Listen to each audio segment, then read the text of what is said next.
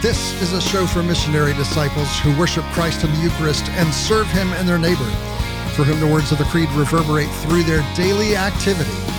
This is a show for those like you and me who make the conscious choice to follow Christ outside the walls. In the closing seconds of the episode last week, as I was talking about the Eucharist, I made a statement which is true, and it's what the church teaches, but I realized as it was coming out of my mouth, as we were running out of time and the music began to play, that it might have come as a surprise to some folks. And that statement was about the way that Christ makes himself present to us, that his presence in the Eucharist is real and true and actual and profoundly present to us in a spiritual way, but not in a physical way. And when I first became Catholic and I first began to understand that the Eucharist was more than just a remembrance, that Christ was really present to us in a profound way, the people who were communicating with me were telling me the things the way that the church would say it, but my concept of what it meant to be present and really present and truly present was firmly lodged in the idea of materially present, of physically present.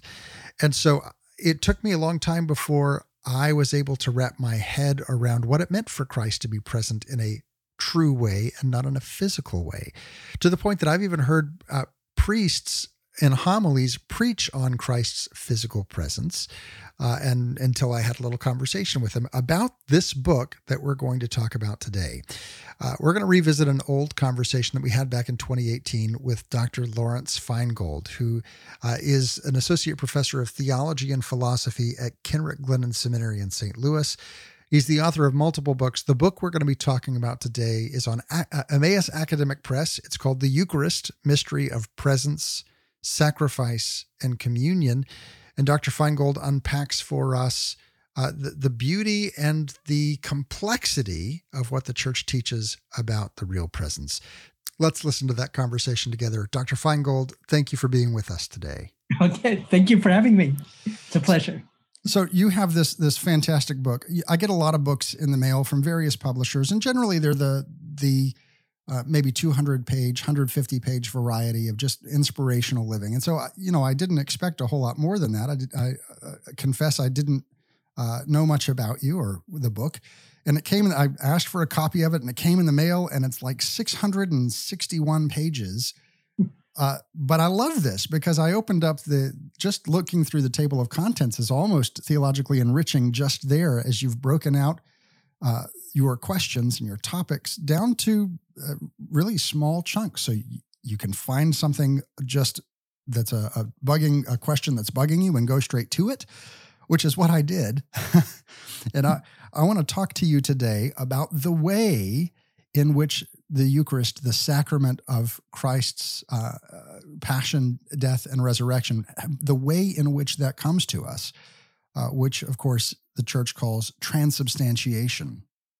So just starting off here, you are a student of Thomas Aquinas. You've just laid out this beautiful, really systematic theology of the Eucharist. But you know full well that sometimes language can hinder us from a fuller understanding. So we know the terms that Christ comes to us through the changing of the substance of bread and wine, and we receive his body, blood, soul, and divinity. There's a lot packed into that right there. Talk to us a little bit about what is meant by substance, what is meant by the accidental properties, the accidents remaining the same, and help us maybe with a little glossary of how we can approach this and get a better understanding. Can I preface it by stepping back a little bit? Let me just start with the question why Jesus wants to be present in that way. So I think it's really important to keep in mind first that Jesus wanted to devise a way by which his whole presence, his whole personal presence, could remain with us while he was leaving us. Mm-hmm. Right? That's the problem that he, at the Last Supper, he gave the solution. He was about to leave his disciples. He was saying goodbye. He was about to die. He knew he would rise, but he knew he would ascend into heaven and leave them. Mm-hmm. And so he had to devise a way in which he would leave them and stay with them, stay with us, but in a way appropriate to our situation as pilgrims still in exile this side of the heaven that he was ascending to. Mm-hmm. So that's the problem. A personal presence that's total, that's all of him, nothing lacking, but in a way proper to our exile. And that means a way unseen, totally there, but also totally veiled, so that we could have the merit of faith. Mm-hmm. And then they just add one more premise before we get to your technical question, if that's all right. Absolutely. And the second premise is that he wanted to remain present because he's a lover. He's the bridegroom. We're the bride. He wants to be with us. And so the Eucharist is the sacrament of spousal love. And spousal love, first of all, wants to dwell with the beloved.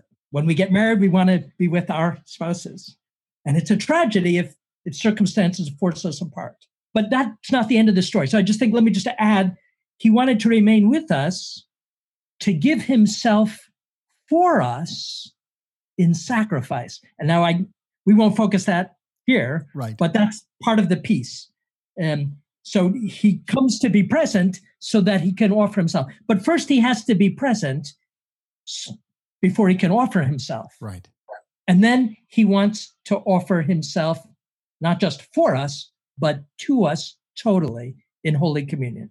And also for that, he needs to be present. So he needs to be present to be with us. He needs to be present to be offered in true sacrifice.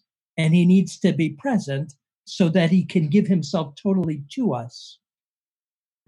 Body, blood, soul, and divinity, nothing lacking, but in a way fitting to our pilgrimage in faith, so that he's giving us in a way veiled. Mm-hmm. All right, so that's the premise. All right, so how does he do this? Well, what would be a way to be present totally, but present in a veiled way? So he's going to be veiled by something else that we can see and touch. And so that which veils him, which will be the bread and the wine, is also meant to reveal the other two things that I mentioned. Mm-hmm. That he's come to give himself for us on the cross, sacrificing himself for us, separating his blood from his body. And so the veils have to represent that, his body and his blood. Right. And so the bread and the wine are chosen to represent his body and his blood separated from his body. Mm-hmm. And then he wants to give himself totally to us to nourish our souls with love, which he is. Right. And therefore, he wants the veils that both conceal and make him present to also represent that he's nourishing us, and hence the bread and the wine. Mm-hmm. Okay. So he's wanted to remain, to become present under these veils of bread and wine. Right. And so what better way to do that than by taking bread and wine and, I don't want to say transforming, we'll talk about it in just a second, making it into himself, mm-hmm. but in such a way that his self, which is present, is not seen. But what is seen is what was there before, the bread, and likewise with the wine, turning that into himself, turning it into his blood, and I'll talk a little bit about that in a minute, why so turning it into his blood, but all of him being present there, and I'll explain that, but keeping the appearances of the wine, the bread and the wine.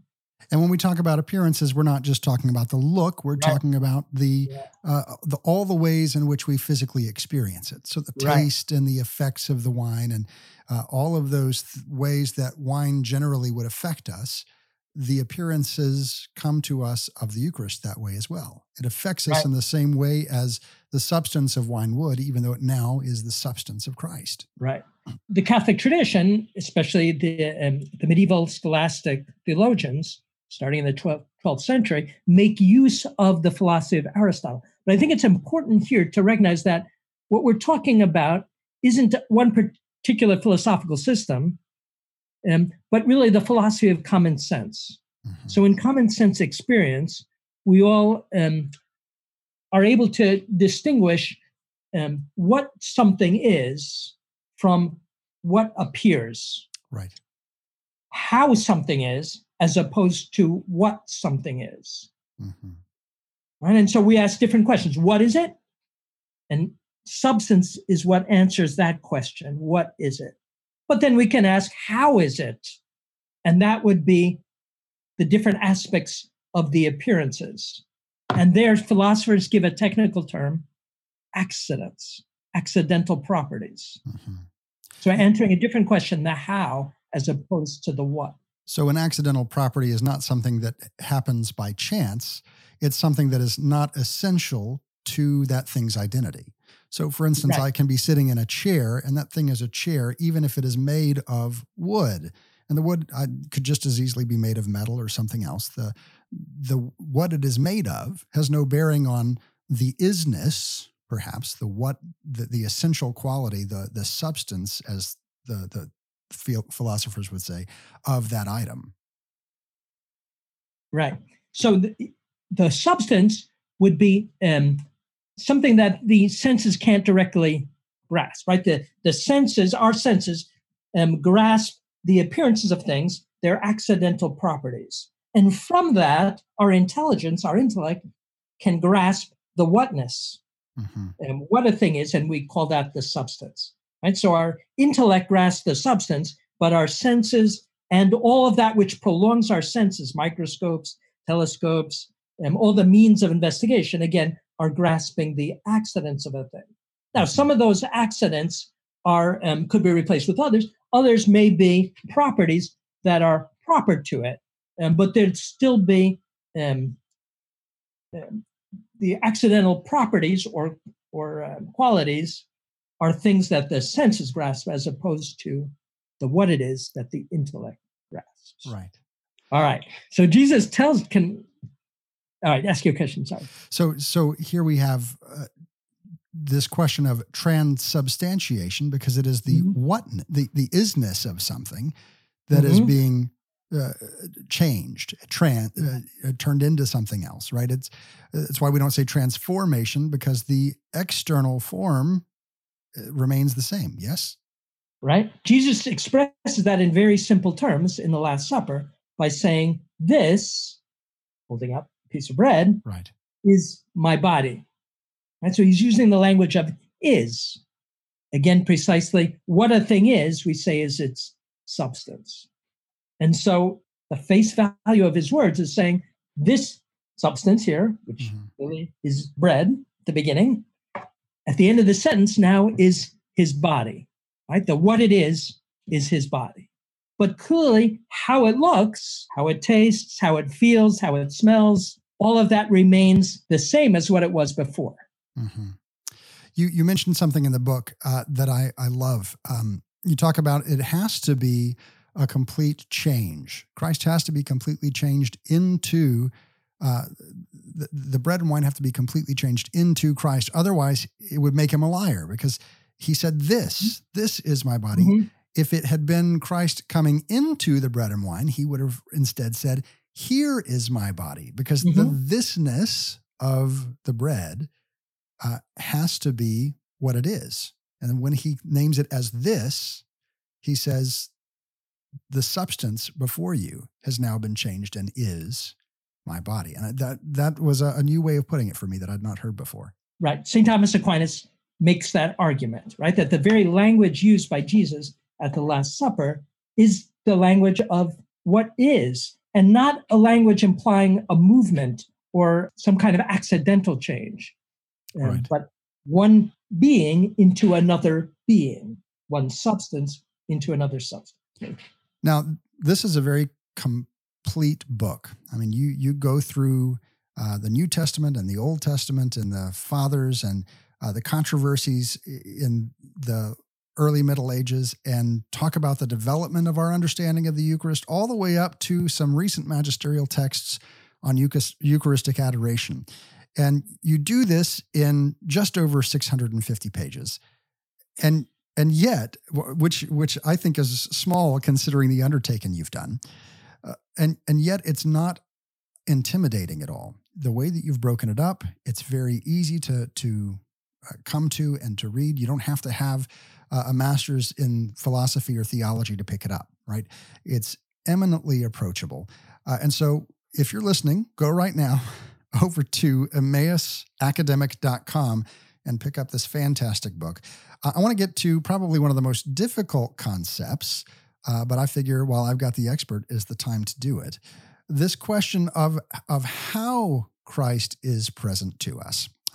This is something I've not always understood, really am still trying to wrap my head around, is that Christ is present to us full and entire, right? He's not, the host is not divisible. You don't get any more of Jesus or less of Jesus depending on how big a piece the priest gives you, right?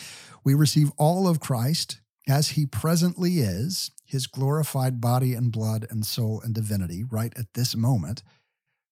But he comes to us and is present while he is not dimensionally so.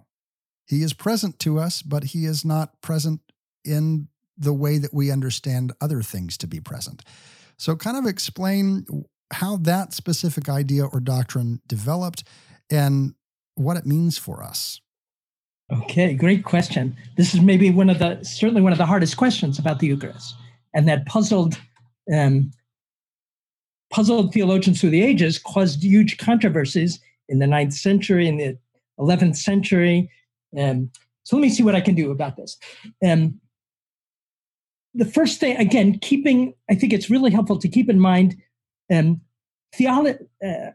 a preface here. Theology is looking at things through God's eyes. And so when we do theology, we want to put ourselves, to a certain extent, insofar as we can, into the mind of God to see, and in this case, the mind of Jesus Christ as he's instituting the Eucharist. So the problem that Jesus has before him is to make himself present in a better way than he was present in his physical body, seen by his disciples and so forth, because he was subject to the limitations of space and time. So if he was in Galilee, he could only be in Galilee, and he couldn't be in Judea or in the United States, and likewise limited by time. So he wanted to make himself totally present, but in such a way that he would be totally present to his whole bride, his whole bride being us, the church, throughout all the ages until he returns again in his second coming. And therefore, to be wholly present as much where I'm sitting right now in St. Louis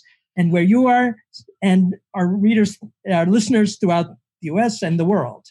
And so he had to become present in a way that would not be bound by the limitations of dimension. And that's part of our common sense experience with the Eucharist, that we know that it doesn't matter whether we receive a big or small host, we get the whole of him. Well, and you, whether you're in line right in front of me or whether you're in a mass several states away, you're not receiving a different Jesus or a part of Jesus. We are both receiving the whole of who Jesus is, his whole body, whole soul, all blood and divinity. Right, the whole of him, the whole of his one self. And so the way that he devised to do this was to take things that are in our space and time, bread and wine, the bread that's here in St. Louis or wherever the listener happens to be, and to turn that particular bread that's localized in our space into him, who is one, and into all of him. And so he now becomes present but keeping the appearances. So at first sight, we might say, why did Jesus want to keep those appearances of the bread and wine after the substance of it has changed into him? And the answer is twofold, or maybe even threefold. Twofold in the sense that he wants to keep those appearances, we said, so that we can have the merit of faith. Right. Secondly, he wanted to keep those appearances because they are meaningful. They're signs of what he is there for, to feed us, to nourish us, and also signs of his body and blood separate. And third, he wanted those appearances to remain because they are localized. They have dimension, and that dimension is in our space. But he wanted all of him to be under any of those dimensions. Right. So he became present in a different way. All right, so here theologians make a technical distinction. Thomas Aquinas, this is part of the brilliance of Thomas Aquinas. He distinguishes two modes of presence, the mode of quantity and the mode of substance. The mode of quantity is a mode by which parts are outside of other parts. We look at our bodies and our nose is outside of our cheeks, outside of our chest, etc. And so we have parts outside of other parts. That's the mode of quantity that creates dimension, the foundation of the science of mathematics. But substance is present in a different way. And even substance meaning the essence of something. The isness, the whatness. Right. The whatness of bread and wine is equally present under all of the bread and wine, under any part of it. And right? So wine, the substance of wine, or the essence of wine, if you will, is equally present under any part of the dimension of the wine. And likewise, our own soul is fully present in any part of our body. I can't say I've got 1/100th of my soul present in my pinky here. It's not divisible. We're talking today with Dr. Lawrence Feingold about his book, The Eucharist, Mystery of Presence, Sacrifice, and Communion. Dr. Feingold, that indivisibility of substance comes out even as our language, as we talk about a drop of wine. Right. Or a glass of wine that explains what it is, down to the very molecule of it. We can say the very molecule contains the fullness of the wine. Right. So Jesus becomes, because the substance of that bread and wine has been converted into Jesus, into his body and his blood. His body and his blood is present under the appearances of the bread and wine, in the same way, analogously, that the substance of the bread and wine was present previously, and that was whole and entire under every part. Right. That's really the key. Jesus is present whole and entire under every part of the appearances of bread and wine after the consecration, as the substance of bread and wine had been present whole and entire under every part, as our own soul is present whole and entire under every part of our bodies. Right? But there's this difference. Our soul is present under every part of our bodies, but our body isn't wholly present, because our body exists in the mode of quantity, parts outside of parts. Jesus wanted the whole of him, not just his soul, but also his body, to be whole and entire under every part of the appearances of the bread and the wine, so that nothing of him is lacking under every part. And thus, it doesn't matter whether we receive a large part or a small part, we receive the whole of him. And for the same reason, it doesn't matter whether we receive him under both species or just under one species, we receive him whole and entire. Now, one last little thing, and of course, it's not a little thing, so we're going to try and fit it in here. We hear often that through the Eucharist, the sacrifice of Christ upon the cross is made present to us. And yet what we receive is not Christ's crucified body, but we receive his glorified body, not blood and body separated, but whole and intact and entire, as you've just been saying. So how is it that we receive that sacrifice without it being a re-sacrifice, as some people accuse us of doing? Great question. I need more time to answer that. But so the transubstantiation, the words said by the priest, which were said by Jesus at the Last Supper, make Jesus present as he is. Right? So that's the rule. So when those words are said, this is my body, his body becomes present as it now is. And it now is glorified. Right? Now, Thomas Aquinas poses the hypothesis, just for the text, for the classroom, for the blackboard, what if the sacrifice of the Mass had been celebrated on Holy Saturday? Right. There's no reason to think that it was. But let's just suppose Peter had celebrated Mass on Holy Saturday. If Mass had been celebrated on Holy Saturday, when those words, this is my body, were said, it would have been just his body, because at that moment, his body, laying in the tomb, was really separated from his blood, which got shed on the cross. And so the words, this is my blood, would have made his blood present, but not his body, because they were separate. And in neither one would have made his soul present, because at the moment of his death, his soul separated from both his body and soul and went to the souls of the just who were awaiting him from the old covenant, and all the just that descended to the dead. But his divinity was united both to his body and blood and his soul, never to be separated from them. All right. On Easter Sunday, all of that got reunited. Body, blood, and soul, the divinity always being united.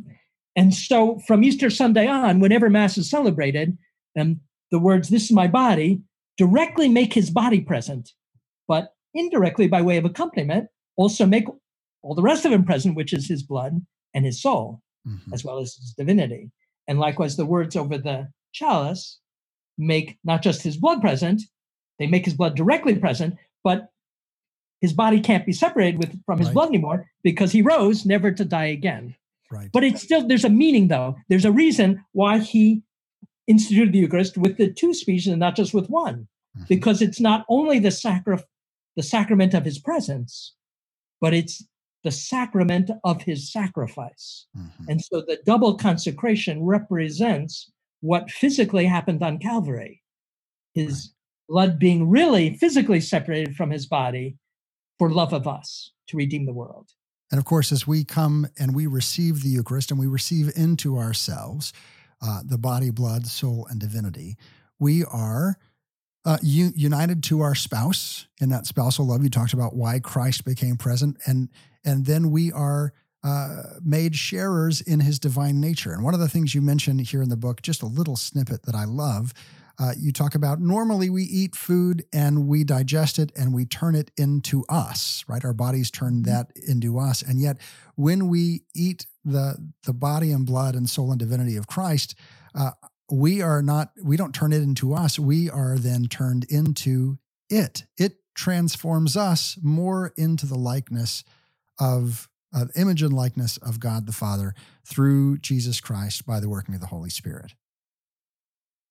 Yeah, St. Augustine so beautifully expressed that in his Confessions, right? Making precisely that analogy. I eat the apple, I turn it into me, but I receive the Eucharist and this again depends on my dispositions. So receiving the Eucharist, I have to be already in communion of grace, in a state of grace and the nourishment is to bring me closer into that communion that already exists, to nourish that communion. And therefore, it's our disposition of desire that according to the depth of our hunger and thirst for him, and we will be more configured to him. And thanks be to God, he's allowed us to receive him more than once.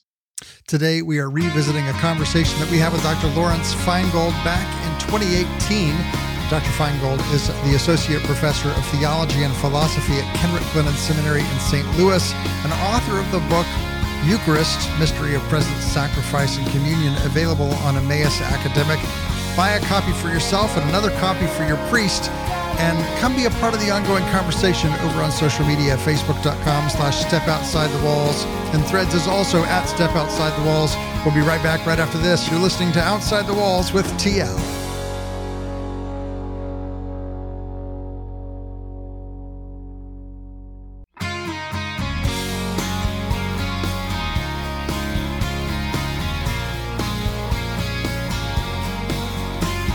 Welcome back to Outside the Walls, where we explore the implications of our belief on our daily life. I'm your host, TL. Today, we are revisiting a conversation that we had with Dr. Lawrence Feingold back in 2018. Dr. Feingold is Associate Professor of Theology and Philosophy at Kenrick Glennon Seminary in St. Louis, Missouri. He's the author of the book we're talking about today, The Eucharist, Mystery of Presence, Sacrifice, and Communion. It's available on Emmaus Academic. You can find out more about them over at emmausacademic.com. This is one of my favorite conversations in all the 8, nearly 9 years that we've been on the air, because it is such an important foundational aspect of our faith, and yet it's one that I think very often is misunderstood.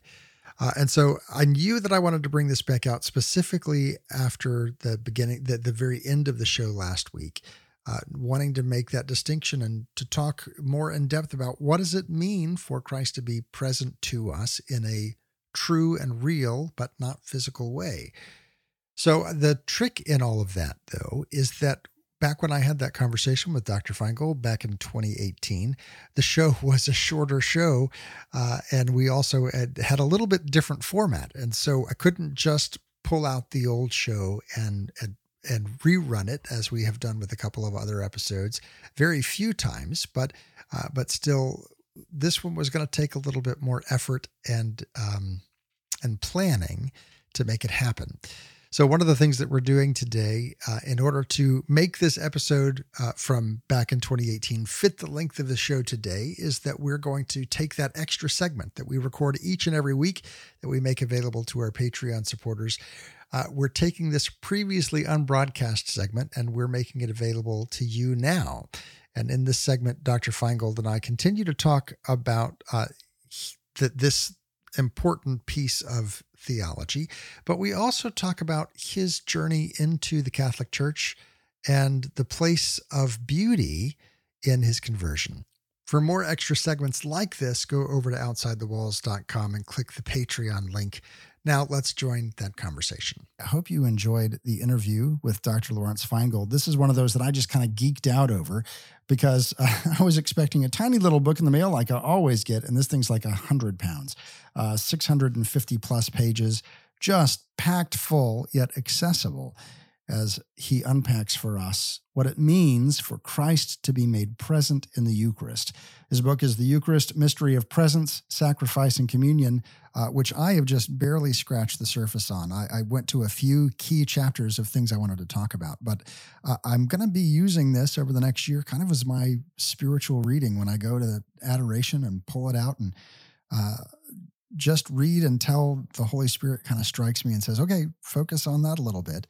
Because you've gone through and you've quoted the fathers and you've quoted the doctors of the church and you bring out Thomistic theology and you talk about how Christ is and the Eucharist is hidden in the Old Testament and how those types are revealed in the New. I mean, it's just a really thorough but supremely approachable book. And again, that's on Emmaus Academic Press. Go to emmausacademic.com and pick up your copy. So this is obviously something that's very dear to your heart. This is not the first book that you've written, but you also wrote on the mystery of Israel and the church. And you seem to like Thomas Aquinas because you talk about you have a book, the natural desire to see God according to St. Thomas Aquinas and his interpreters. How did you get to where you are? What was the driving force that took you from where you were raised and your theology there that brought you into this deep natural desire to see God, according to St. Thomas and his interpreters? Right. Well, I was actually raised an atheist. Jewish atheist father. And I never prayed in my life until I was 29. And what led me to the faith was beauty, actually. So art. So Christian culture, that would be a whole nother talk in itself. And marriage was the second thing. And so our conversion happened to my wife and myself together on the occasion of the birth of our son and her pregnancy. And that's a whole story in itself. But then after our conversion, I wanted to study theology. And so I set out at 30 to study philosophy and theology. And it's been a really beautiful thing for me. Throughout my formation, I wanted to, I didn't just simply want to be an academic, but the idea of forming the priests of the church is a beautiful mission. So seminary formation has been a wonderful experience for me. And teaching in the seminary it's on the one hand, it's a challenge.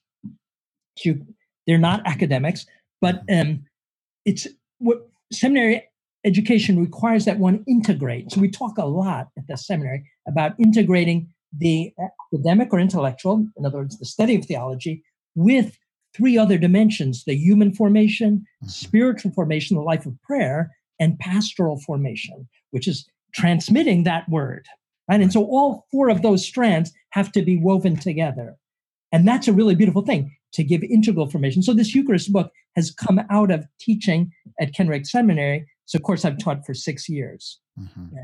And so for every class I teach, I write a book, and it gets improved over the years. Right. And so the seminarians make an input in that. So you're teaching at the seminary. You are forming those who will be bringing us the Eucharist. And you are, in many occasions, you are shaping our priests, our future priests, understanding of what it is that they're bringing to us. You're taking them through the Old Testament. You're giving them the full picture, not just like one of those huge pictures that you can zoom into the smallest little quantity. I don't know if you've seen them online, but they're just massive gigapixels, I think they're called. And you look at the whole picture, but you can drill down and see like the postage stamp in there, or back out and see the whole city. And that's in a way what you've done with this book. I'm very encouraged that our seminarians are being formed in this way. We hear about the vocational crisis. Talk to us a little bit about what you experience from the seminarians you form and what your hope is or your vision is for where the church is headed. Yeah, no, it's so encouraging teaching in a seminary because the vocation crisis, we don't see it inside the seminary walls. We see young men and sometimes not so young men, whether it's their later vocations as well as that are driven by a love for the faith, a love for transmitting of faith, a love for Jesus Christ, his mother, a desire for formation. And of course, they need to grow up and mature and be formed. But anyway, it's a really beautiful experience that I don't think anything actually gives more optimism for, or John Paul II used to say that, stress the idea that the church is forever young and modeled on Our Lady, the youngest creature in creation. And you see that at the seminary, that perennial youth of the church. Well, and so I just now made the connection. You're an associate professor of theology and philosophy. So you get them like fresh when they come in for their first philosophy years as well. Yeah, it's beautiful to see them in all the different years. So I might teach them over the 6 years of their formation, 2 years of philosophy and 4 years of theology. You talked about this integral formation. And of course, the church specifically is calling for our priests to be formed in that way. But it's also, as we, the baptized, have experienced a universal call to holiness, it's something we ought to be paying attention to as well, not just our academic, but our internal and our the way that we interact with others, which could be called the pastoral, as we are supposed to be ambassadors of Christ just by virtue of our baptism. The common priesthood. We're supposed to develop our prayer life. Here at the very end of your book on the Eucharist, you talk a little bit about Eucharistic adoration. Rather than getting into the theology of it, tell me a story of a time that you discerned the presence of Christ more fully in a time of Eucharistic adoration. Well, let me start with the first experience I had of it. So, as I mentioned, I was brought up an atheist, so it was not on my horizon. I was drawn to the Catholic Church by the things represented in Christian art, but I wasn't prepared for the real presence. And so the first time it hit me was 2 months before we were baptized.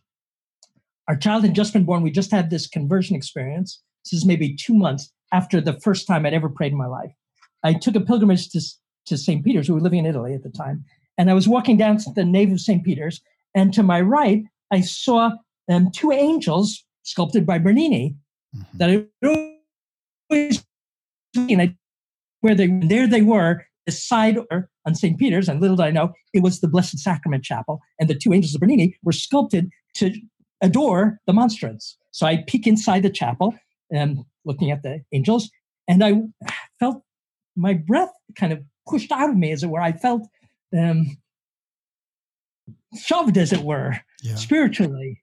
And I looked around and I saw there was a monstrance and everyone was adoring the Blessed Sacrament, which I really didn't know anything about, but there was something incredibly attractive about it. And so I went into the Blessed Sacrament Chapel and knelt down and was moved to tears without fully understanding.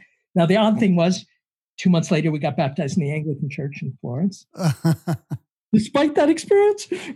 But 2 months after that, we ended up asking for entrance to the RCA program. That was in 1988. Okay. So that was my first experience of it. But then, of course, it grows. And so what Catholics, I ought to experience more in adoration every day that we do it, right? Right. It's slow and cumulative, and it's according to the measure of our love for him. And, I loved that story because you don't have to fully understand it or even to have some intellectual assent for it to be efficacious. Right. You had no intellectual assent that first time you went in, and yet there was power in that encounter with Christ.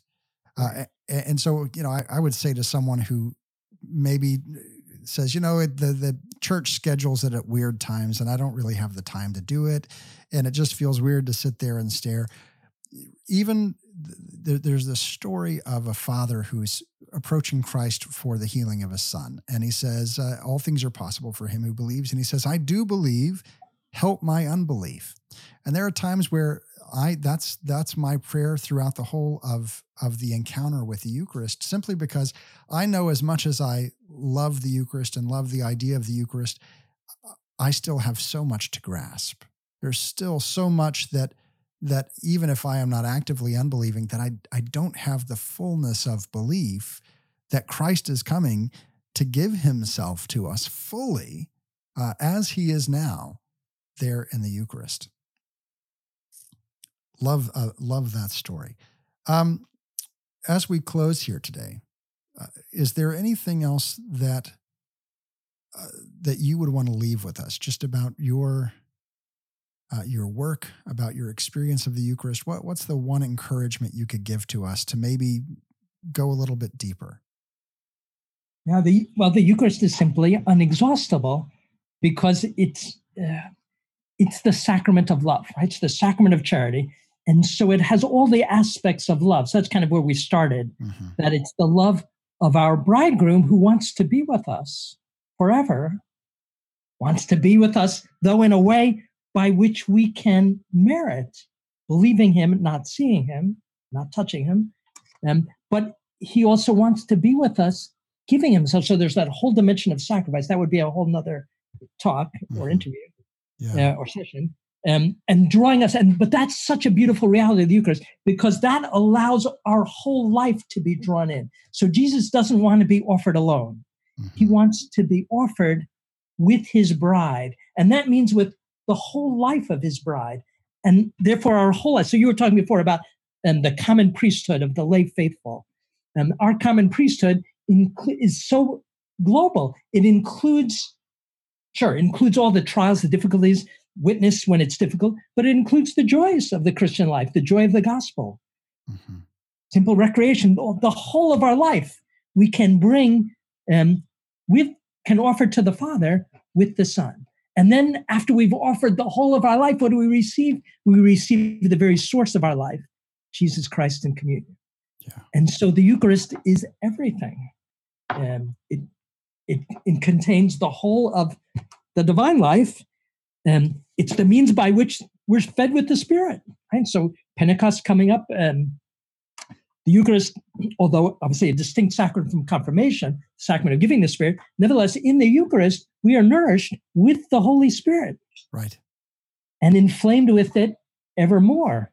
And in such a way that so the progressive nature of Eucharistic communion and offering, in other words, he gives himself to us so that tomorrow I can make a better offering because inspired by more of his love communicated through his Spirit. And then therefore I can receive him better. And that better receiving tomorrow will enable me, hopefully, to offer myself better still the next day. And we could call that the Eucharistic life. Right? The Eucharist gives us the principle of the life of the kingdom, which is this vital circle. And it brings us deeper and deeper into this metanoia, this changing of ourselves and our natures into that nature which we were created to be, the image and the likeness of God, sharing in his divine nature. Right. Thank you so much for taking the time to be with us today. I encourage you all to go get this book, The Eucharist, Mystery of Presence, Sacrifice, and Communion. Dr. Feingold, thank you for your time. Thank you so much. Great pleasure. If you missed any part of my conversation with Dr. Feingold, or you want to go back and listen to it again, maybe catch some nuance, or share it with your friends on social media who might have questions about this idea of Christ being present to us in the Eucharist, well, have no fear. All of our episodes are archived over at OutsideTheWalls.com. There you can find some other conversations we had with Dr. Feingold about another one of his books on sacramental theology and the sacramental economy. Just go over to the guest list, scroll down until you find Dr. Feingold's name, and there you'll find the time that this conversation occurred the first time, way back in 2018, that second book, and then this one today as well. You can also find all of our other conversations there, looking through to see what other topics might be of interest to you. And if you can't get enough after looking through those archives, well, I've got good news. There is more. There's always more, as we have an extra segment that we record and make available to all those who support the show through Patreon. This last little bit that we heard with Dr. Feingold was the Patreon segment last time around, previously on broadcast, and we've made that available for you here. There's much more where that came from. Go over to OutsideTheWalls.com, click that Patreon link to learn more. Now, let's turn our attention to our readings from Scripture and from church history. That's the sound of the Verbum Library launching up. Verbum helps you read Scripture in light of church teaching by putting the magisterium at your fingertips, linking Scripture to the catechism, to the fathers and doctors of the church, magisterial documents, biblical commentaries, original language research, and so much more. A huge library at your fingertips. You can learn more over at verbum.com. Our reading from Scripture today comes from the Gospel of John, chapter 17. And as Dr. Feingold said, Jesus wanted some way to connect with his disciples, including you and I, after he ascended. And so we hear that a little bit in this prayer where Jesus prays to the Father for you and for me specifically. He says in the Gospel, lifting up his eyes to heaven, Jesus prayed, saying, I pray not only for these, but also for those who will believe in me through their word, so that they may all be one, as you, Father, are in me, and I in you, that they also may be in us, that the world may believe that you have sent me, and I have given them the glory you gave me, so that they may be one, as we are one, I in them, and you in me, that they may be brought to perfection as one, that the world may know that you sent me, and that you loved them even as you loved me. Father, they are your gift for me, and I wish that where I am, they also may be with me, that they may see my glory that you gave me, because you loved me before the foundation of the world. Righteous Father, the world also does not know you, but I know you, and they know that you sent me. I made known to them your name, and I will make it known, that the love with which you loved me may be in them, and I in them. That reading comes from the Gospel of John, where Christ himself prays for us. Now, towards the end of Dr. Feingold's book, he's got this section on Eucharistic adoration, and he pulls this passage from Cardinal Ratzinger's book, Spirit of the Liturgy, which was reprinted in the year 2000 by Ignatius Press. You can still get it. It's still in print. It's a fabulous book.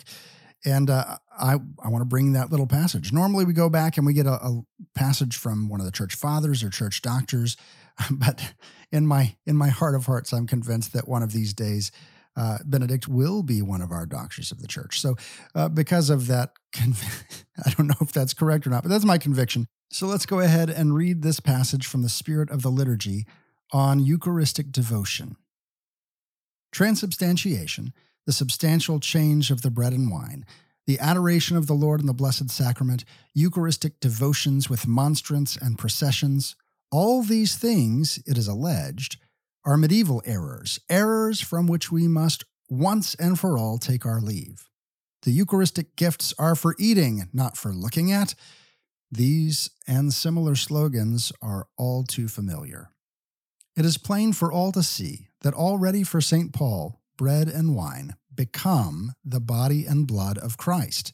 That is, the risen Lord himself who is present and gives himself to us to eat. The vigor with which the real presence is emphasized in John chapter 6 could hardly be surpassed. For the church fathers, too, from the earliest witnesses onward. Just think of St. Justin Martyr or St. Ignatius of Antioch. There is no doubt about the great mystery of the presence bestowed upon us, about the change of the gifts during the Eucharistic prayer. Even a theologian of such spiritualizing tendency as St. Augustine never had a doubt about it.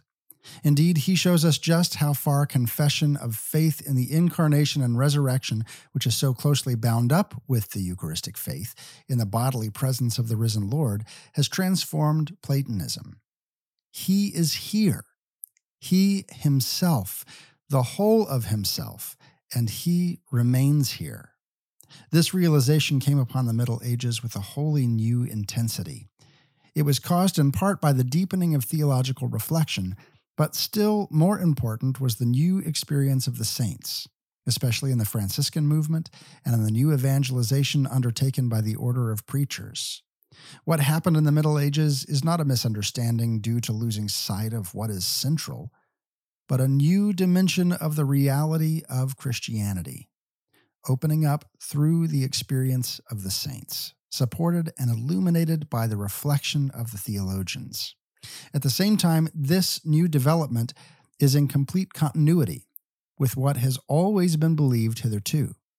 Let me say it again. This deepening awareness of faith is impelled by the knowledge that in the consecrated species, He is there and remains there. When a man experiences this with every fiber of his heart and mind and senses, the consequence is inescapable. We must make a proper place for this presence. And so, little by little, the tabernacle takes shape. And more, always in a spontaneous way, it takes the place previously occupied by the now disappeared Ark of the Covenant. In fact, the tabernacle is the complete fulfillment of what the Ark of the Covenant represented. It is the place of the Holy of Holies. It is the tent of God, His throne. Here, He is among us. His presence really does now dwell among us in the humblest parish church, no less than in the grandest cathedral. Even though the definitive temple will only come to be when the world has become the New Jerusalem, still, what the temple in Jerusalem pointed to is here, present in a supreme way. The New Jerusalem is anticipated in the humble species of bread. So let no one say the Eucharist is for eating, not looking at. It is not ordinary bread, as the most ancient traditions constantly emphasize. Eating it is a spiritual process involving the whole man. Eating it means worshiping it. Eating it means letting it come into me so that my I is transformed and opens up into the great we, so that we become one in Him. Thus, adoration is not opposed to communion, nor is it merely added to it. No, communion only reaches its true depths when it is supported and surrounded by adoration. The Eucharistic presence in the tabernacle does not set another view of the Eucharist alongside or against the Eucharistic celebration, but simply signifies its complete fulfillment. For this presence has the effect, of course, of keeping the Eucharist forever in church. The church never becomes a lifeless space, but is always filled with the presence of the Lord, which comes out of the celebration, leads us into it, and always makes us participants in the cosmic Eucharist. What man of faith has not experienced this? A church without the Eucharistic presence is somehow dead, even when it invites people to pray. But a church in which the eternal light is burning before the tabernacle is always alive, is always something more than a building made of stones. In this place, the Lord is always waiting for me, calling me, wanting to make me Eucharistic. In this way, He prepares me for the Eucharist, sets me in motion towards His return. The changes in the Middle Ages brought losses, but they also provided a wonderful spiritual deepening. They unfolded the magnitude of the mystery instituted at the Last Supper and enabled it to be experienced with a new fullness. How many saints, yes, including saints of the love of neighbor, were nourished and led to the Lord by this experience? We must not lose this richness. If the presence of the Lord is to touch us in a concrete way, the tabernacle must also find its proper place in the architecture of our church buildings. That reading comes from the book The Spirit of the Liturgy by Joseph Cardinal Ratzinger, before he became Pope Benedict XVI. It's available on Ignatius Press. It's one of my ongoing favorites. Please go pick that up. This is a real simple read, and it's deeply, deeply enriching, because Christ, made present to us, comes to us as he is now, resurrected in all of his glory, in all of his fullness, and invites us by the work that he did on the cross through his passion, his death, and his resurrection, invites us to be unified to the Father. That's all the time we have available for today. Thank you for tuning in. Today's show is brought to you by Lexi and all of those who support the show through Patreon. Go over to OutsideTheWalls.com, click that Patreon link to learn more. Be a part of the conversation over on social media, Facebook.com/StepOutsideTheWalls. On Threads, the handle is also @StepOutsideTheWalls. And until next week, may the Lord bless you and keep you. May the Lord make his face to shine upon you and be gracious unto you. May the Lord lift up his countenance upon you and give you peace.